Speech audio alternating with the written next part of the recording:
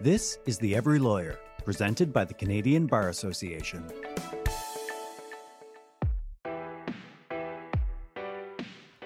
Welcome to The Every Lawyer, a Canadian Bar Association podcast. I'm your host, Marlise Silver-Sweeney.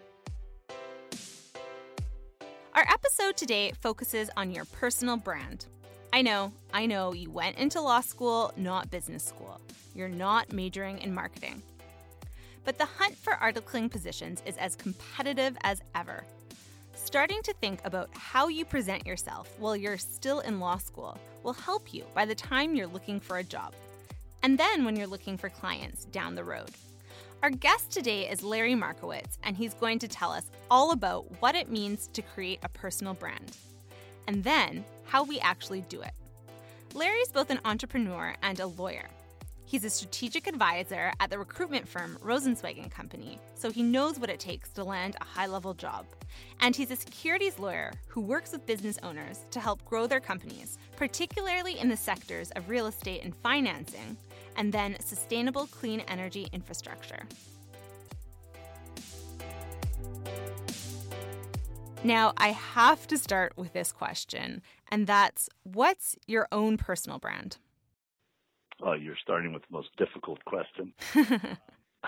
I would say there are probably two layers to a personal brand. So one layer is the base. In other words, I would say my personal brand is that I'm a dependable person, that I'm professional, that I'm on time, that I could be trusted, that I have certain leadership skills. Obviously, I'm only telling you the good things.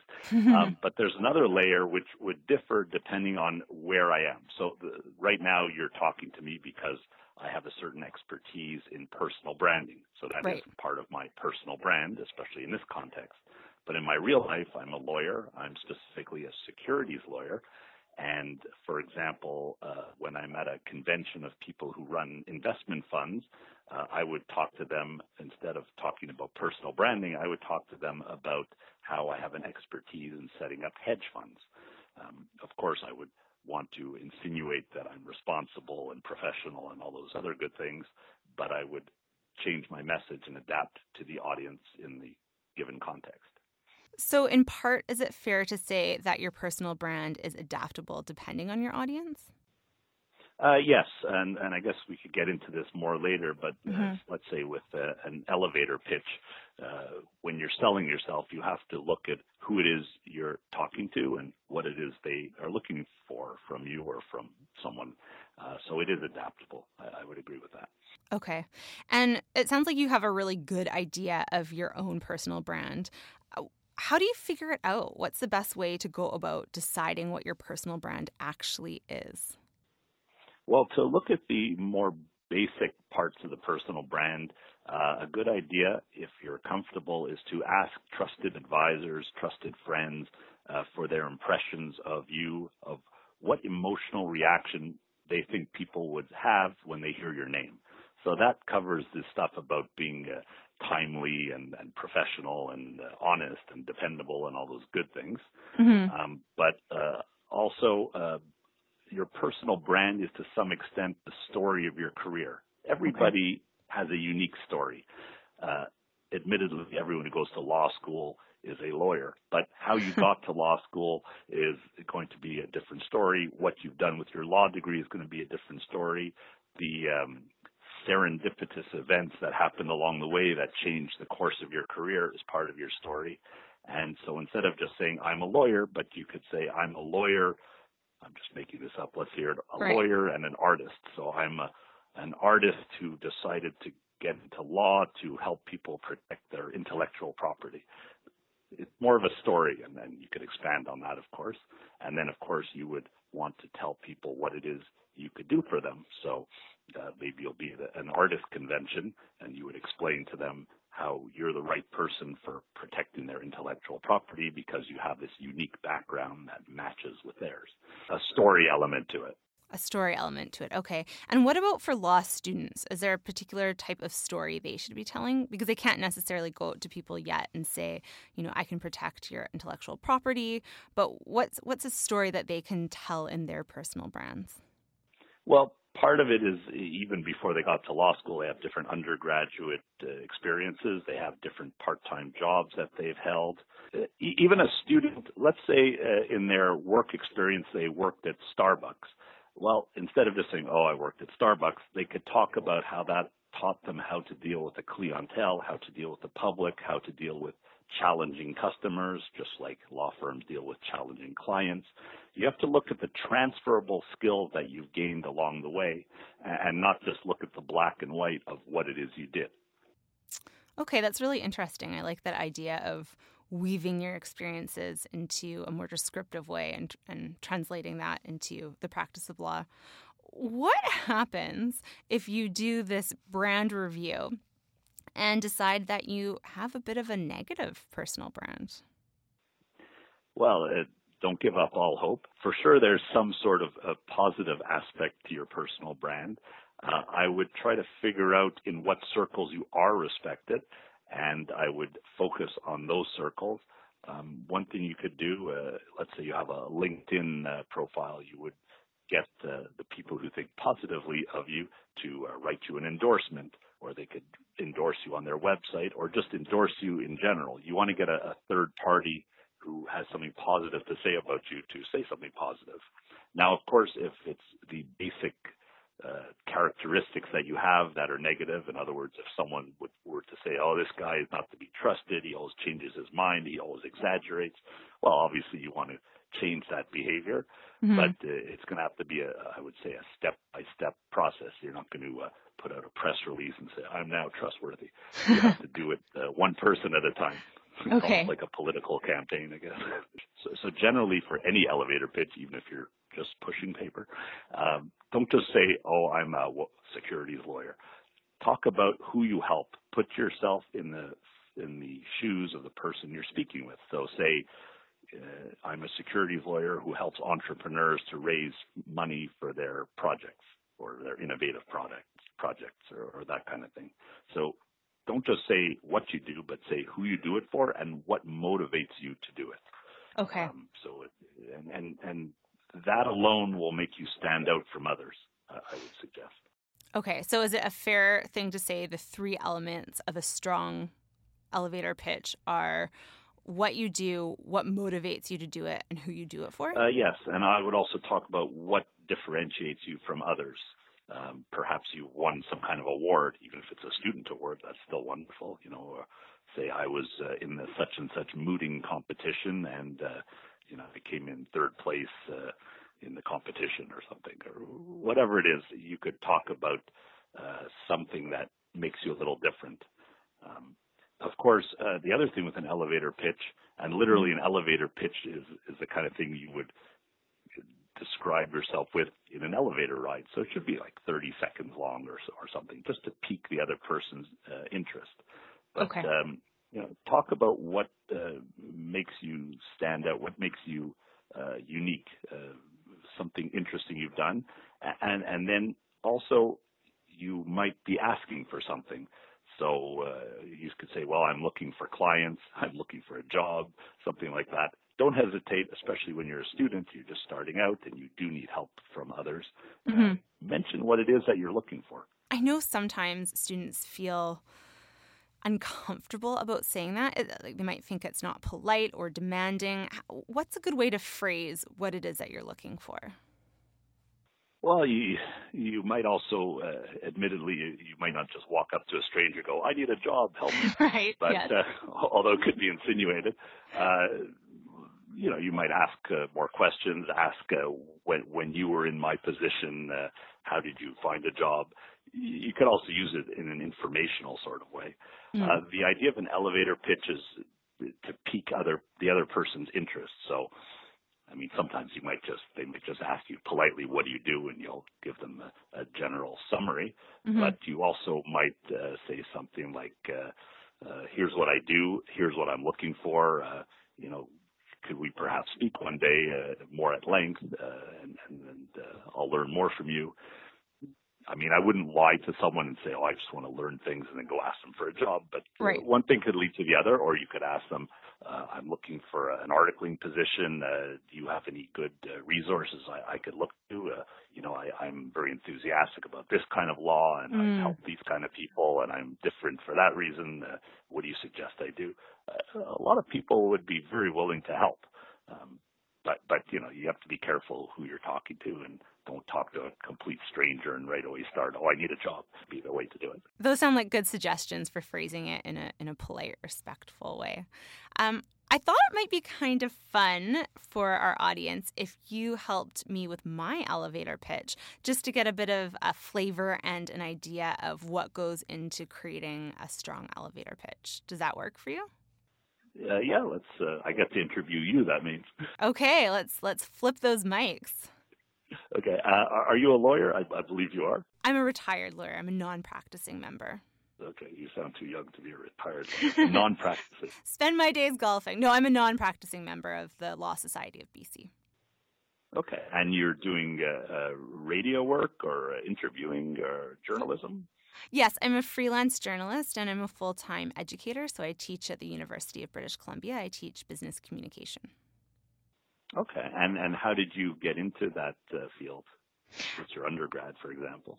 My undergrad, I did a Bachelor of Fine Arts in Creative Writing, and then I did my law degree, and then I actually retired immediately, moved to New York, and did a Master's of Journalism.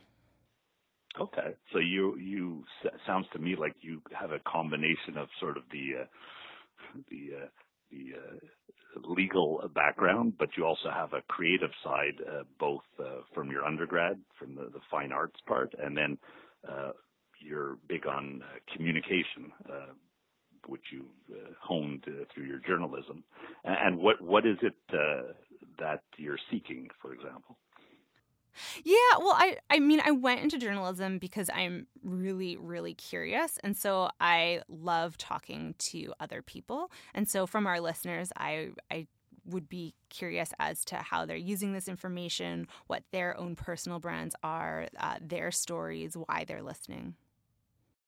Okay. Well, you could, I guess if you meet someone in an elevator, you could say, look, I'm a journalist. Or you could say, I'm a recovering lawyer who's in journalism, and I have a strong sense of curiosity, and I interview people with interesting backgrounds. In fact, tell me about yourself. Do you have an interesting background? Or do you know anyone with an interesting background who I should interview for my next podcast? Oh, I love that. Get into it'll help you, and you just explain pretty quickly what you do, and you might get some results out of that. Really quickly. Well, I'm going to use that in my own everyday life. Thank you. Okay, next time you're in an elevator. Yeah. Or a cocktail party. Yes, yeah, elevator or cocktail party. So one-on-one is one way that we can communicate our personal brands, but you also mentioned social media, particularly LinkedIn. Are there some social media platforms that law students should focus on, and are there any that they should make sure to stay away from? What do you think? I think what to stay away from is just being unprofessional on any platform. So even on your Facebook, and yes, it's behind privacy walls and all that, just be careful you don't have embarrassing pictures that make you look like someone who can't be trusted on those sites. But I would really start, to be more positive, I would start with LinkedIn.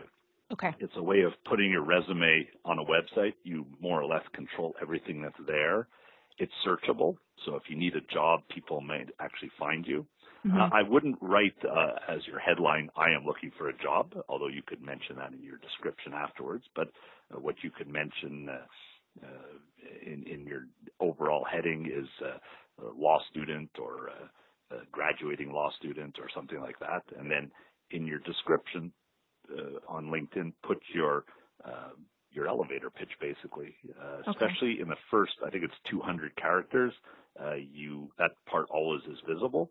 And then I think you have about 2,000 characters where you could really elaborate on what your elevator pitch is. And don't be afraid to show some personality. You could show way more personality on LinkedIn than you could show on a CV. LinkedIn also allows you to put presentations you've done, accomplishments that you've accomplished, all these kinds of things. So you could not only say, I'm a good writer, but you could show some samples of your writing, or I'm a good teacher. In your case, you could put links to podcasts you've done. Mm-hmm.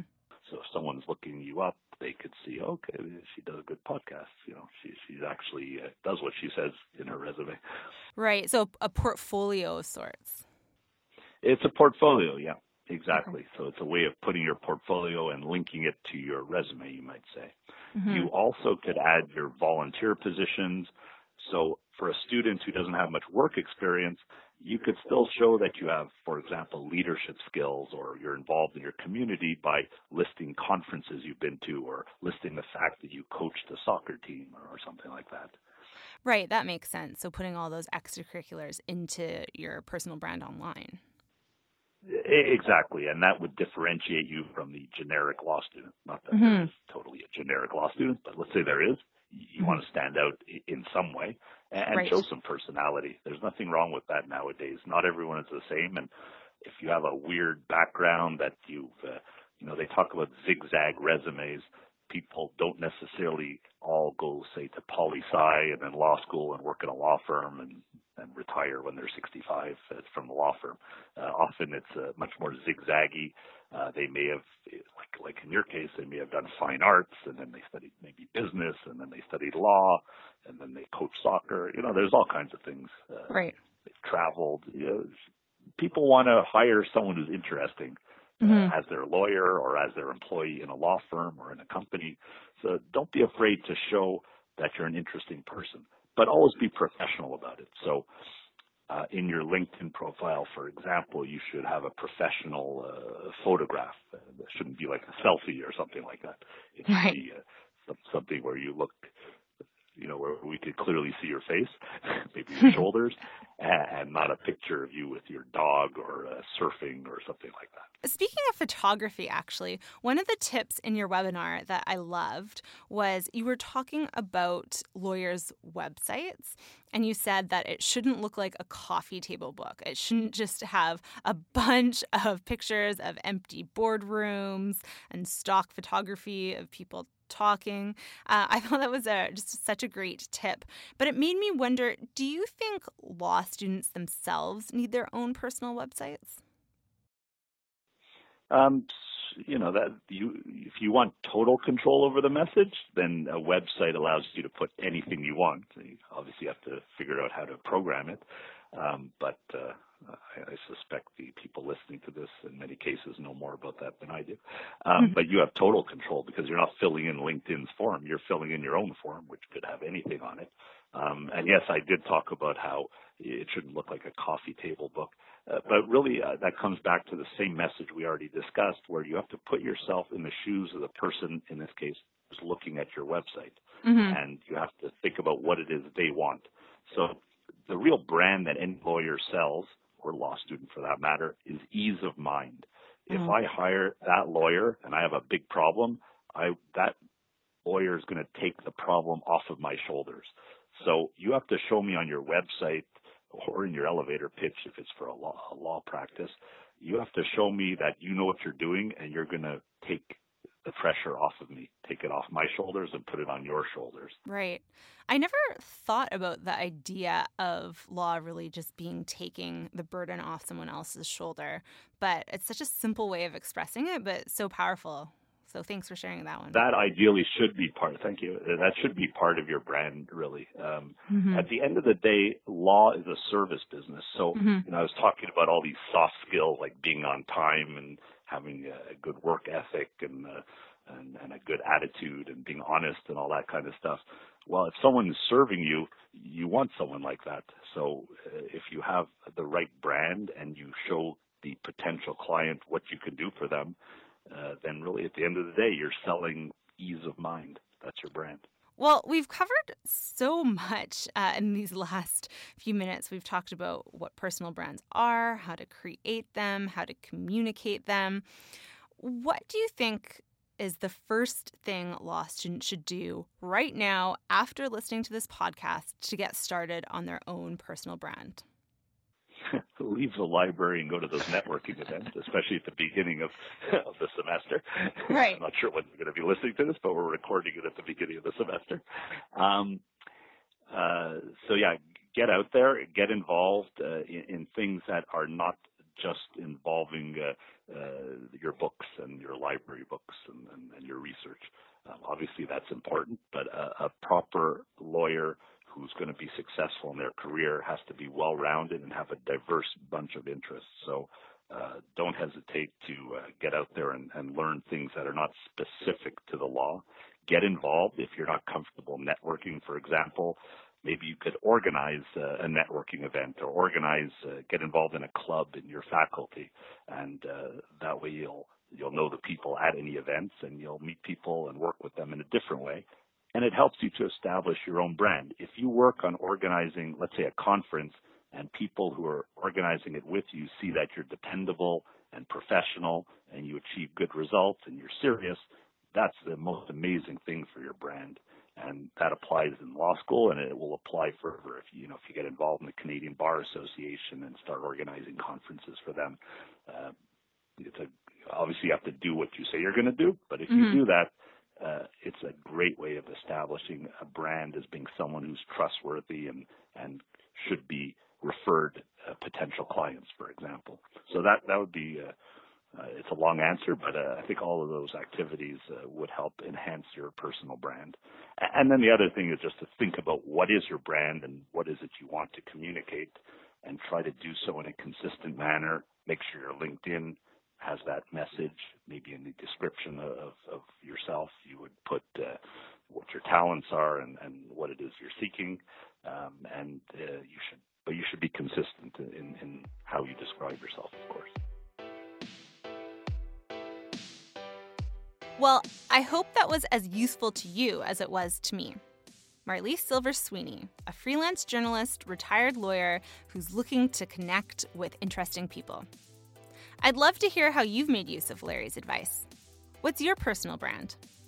Tweet to us at CBA_news, or you can reach me at my handle at MarliseSS. We are on Spotify, Apple Podcasts, Google Play, and Stitcher, wherever you listen to podcasts. Subscribe to receive notifications for new episodes. We also have a podcast in French called Juriste Blanchet. Larry's Solution Series for Law Student webinar on building your personal brand can be found on cba.org/studentsolutions. It includes a fascinating story about the origins of the Nobel Prize. You should definitely check it out. I'm off to go communicate my elevator pitch with the world. Stay tuned for the next episode. Thanks for listening.